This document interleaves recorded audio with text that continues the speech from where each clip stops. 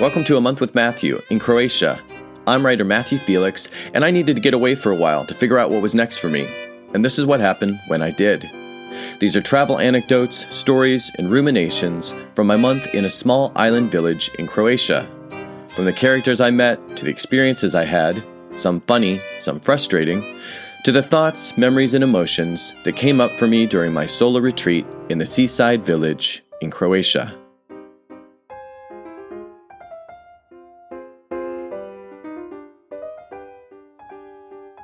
I am a nature lover, so for those of you who are not, you're probably not going to care too much about the encounter that I'm going to talk about right now. Actually, you know what? I think I'm going to talk about a few cool encounters that I've had.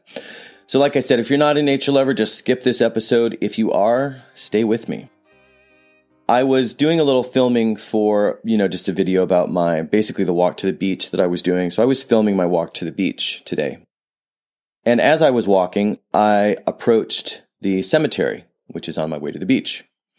Well, leading up to the cemetery, as is common, there's a stone wall. So I was sort of filming the stone wall, and then, from one instant to the next, I came upon the gate, and so now I was filming what was behind the gate. And that's when I realized in a split second that I was looking face to face with a falcon that was right there on the ground, like maybe 10 feet away, holding a pigeon, a dead pigeon in its talons that it had obviously hunted. And so to see, and then of course, it flew off and I got it all on film. Not as good as I would have liked to have gotten it on film. I wish I had a better quality camera, and I wish that I had already had the zoom on. Had I known the falcon was going to be right there, I could have gotten some really cool footage. As it is, you can see it and you can see it take off, but not as cool as it could have been had I known it was actually there before I was doing the filming. In any event, really cool, just sort of face-to-face encounter with that beautiful bird. Another couple of really cool, actually, one more thing. I don't know if I have a couple more things, but another interesting thing that I've observed underwater that I've never seen before, and I'm not sure what to make of it. I don't know if it's what I think it is or not, but today, I observed, as I was snorkeling, these fish that were like face to face and almost seemed to be harassing a crab. And the crab seemed really agitated, and it would kind of move away, and the fish would just get right up in its face. And so I couldn't tell if there was actually some sort of aggression on the part of the fish, but it seemed really hard to imagine a fish attacking a crab. But the crab seemed agitated. But then maybe I just don't understand crab behavior. Maybe that's just how they move. So I watched that for quite a while. I was really sort of fascinated. There were two fish, and one in particular, but two that were harassing this crab. So I eventually, got tired of watching that and swam around a little bit more. Well, then I saw the same thing. I saw another fish that seemed to be harassing a crab. Now, it seemed odd that I would see this even once, never mind that I would now see this twice after already snorkeling for so many days and never having seen anything like it.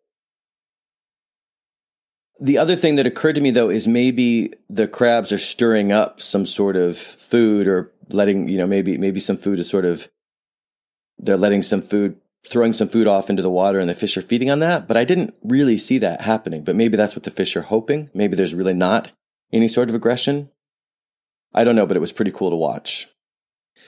The other really cool, and there's probably been more, but the other one that comes to mind, cool nature encounter, also underwater. There's this one area where I was snorkeling before I discovered the nude beach, just around sort of the corner from the nude beach in the cove before the nude beach, where there are these weird creatures, and I can't find them online. So they're kind of like rays in the sense that they have wings. But the wings they're not really wings. They're these like big ruffles that are constantly in motion. And the head kind of looks like a snail, but they're really big. They're as big as, say, small rays, like manta rays. So I tried to look online, tried to figure out what they were. I'm sure that if anyone here knows much about marine life, you probably know off the top of your head what I'm talking about.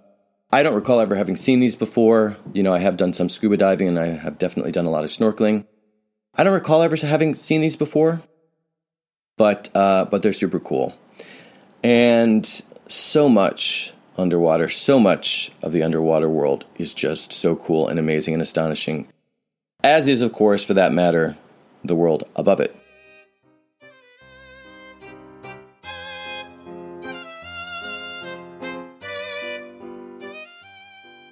I'm going to tell you about Luda, and this is sort of a story of unrequited love, and it's about an interaction that has taken place several times, an evolving interaction that has taken place since I've been here. A few days ago, I was going to the beach, and I saw this family, a mother, a father, 2 kids, and they have this little dog, and I don't know what kind of dog it is. It's a mutt. It's small. It's really squat. So it's got this, sort of really round, thick body and these tiny little legs, kind of like a, what's that really cute dog, that super cute dog that the Queen has? Corgi. Sort of like a corgi insofar as its shape, but not in its look. It's got a smaller face. It's black. Like I said, it's definitely a mutt. Kind of reminds me also of a pug a little bit. So anyway, it's this weird looking dog. It's cute. It's hilarious. Well, as soon as I got close to the family, because I was actually getting ready to pass them because they were walking slower because I walk really fast, and the dog just came at me. And it was just really funny because, it's one of those things where it's this little ridiculous, harmless dog that just doesn't have a sense of self and doesn't realize how little it is. You know how sometimes the little dogs are the ones who scare the big dogs into submission, and it always, running off with their tails between their legs. And it's always just kind of funny because as humans, you sort of wonder, why doesn't that German Shepherd realize that Chihuahua is not a threat? Yet there's something in the dog world that regulates some sort of hierarchy that we obviously can't figure out. So anyway, it was sort of like that, this little dog trying to attack me. And so I just laughed, and the family laughed, and that was that. Next day, I'm coming back from the beach, different time of day, a little later, and the family is coming towards me. And so we kind of, laugh in acknowledgement of each other, having, just had an interaction previously. And the dog comes at me again. So then I plead with the dog. I say, look, I'm a nice guy. We can be friends. And I try to go up. I get down on my knees so that, I'm at closer to eye level so that I'm not a threat. And I try to approach the dog. Well, the dog just gets that much more aggressive. And so again, the family sort of laughs. I sort of laugh it off. And I go on my way. And they go on their way. Well, then the next day we see each other. And again, we laugh.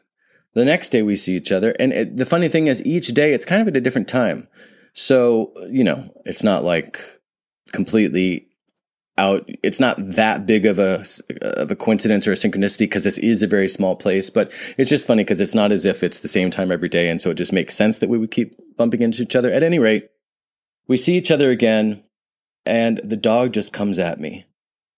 This time, the woman says, the mom in the family says, Luda, stop, or whatever in Croatian, whatever she said. But Luda was the name. And the thing is, until that point, I didn't know the name. I'd never heard Luda's name before. So that just changed everything. So then my heart just swelled, and I said, Luda, I love you. Luda, let's work through this. Luda, I love you. And the family just thought that was hysterical because they don't speak English, but I guess they understood I love you. And so for the first time, the kids cracked up and the dad cracked up. He's always been pretty stoic. And the mom just thought it was hilarious. So it was just a really, really sweet interaction. But Luda was having none of it. That was the problem. Even though I've just declared my love for her, Luda just became overcome with this violent aggression. And I know that she was just dying to go for my jugular. But thank God, when you're only 6 inches tall, it's really hard to get up to a jugular. But I know if that leash had slipped, if something, if she had wrangled herself out of the grip of her mom and just been able to come at me, I'm sure she would have taken me down and then just gone for the jugular, once she'd knocked me off my feet. Because I can tell she's smart. I can tell she's, sizing me up and figuring out how, if she were ever able to escape that goddamn leash, how she would come at me and put me in my place. So, it's heartbreaking. It's hard. I felt like we've had enough interactions that there was a lot of potential there to actually connect, and it's not like I go around every day expressing my love for someone. So for me to make myself that vulnerable and take that risk especially in front of other people, was hard, and I commend myself for taking that risk and making myself vulnerable. But then to just have Luda get that much more aggressive, it was really heartbreaking. So like I said, the interaction with the family was really sweet, but the interaction with Luda was pretty bittersweet, because I clearly have to face the fact that despite my efforts, despite my, my opening myself up, Luda's just not into me. And clearly it's just not meant to be.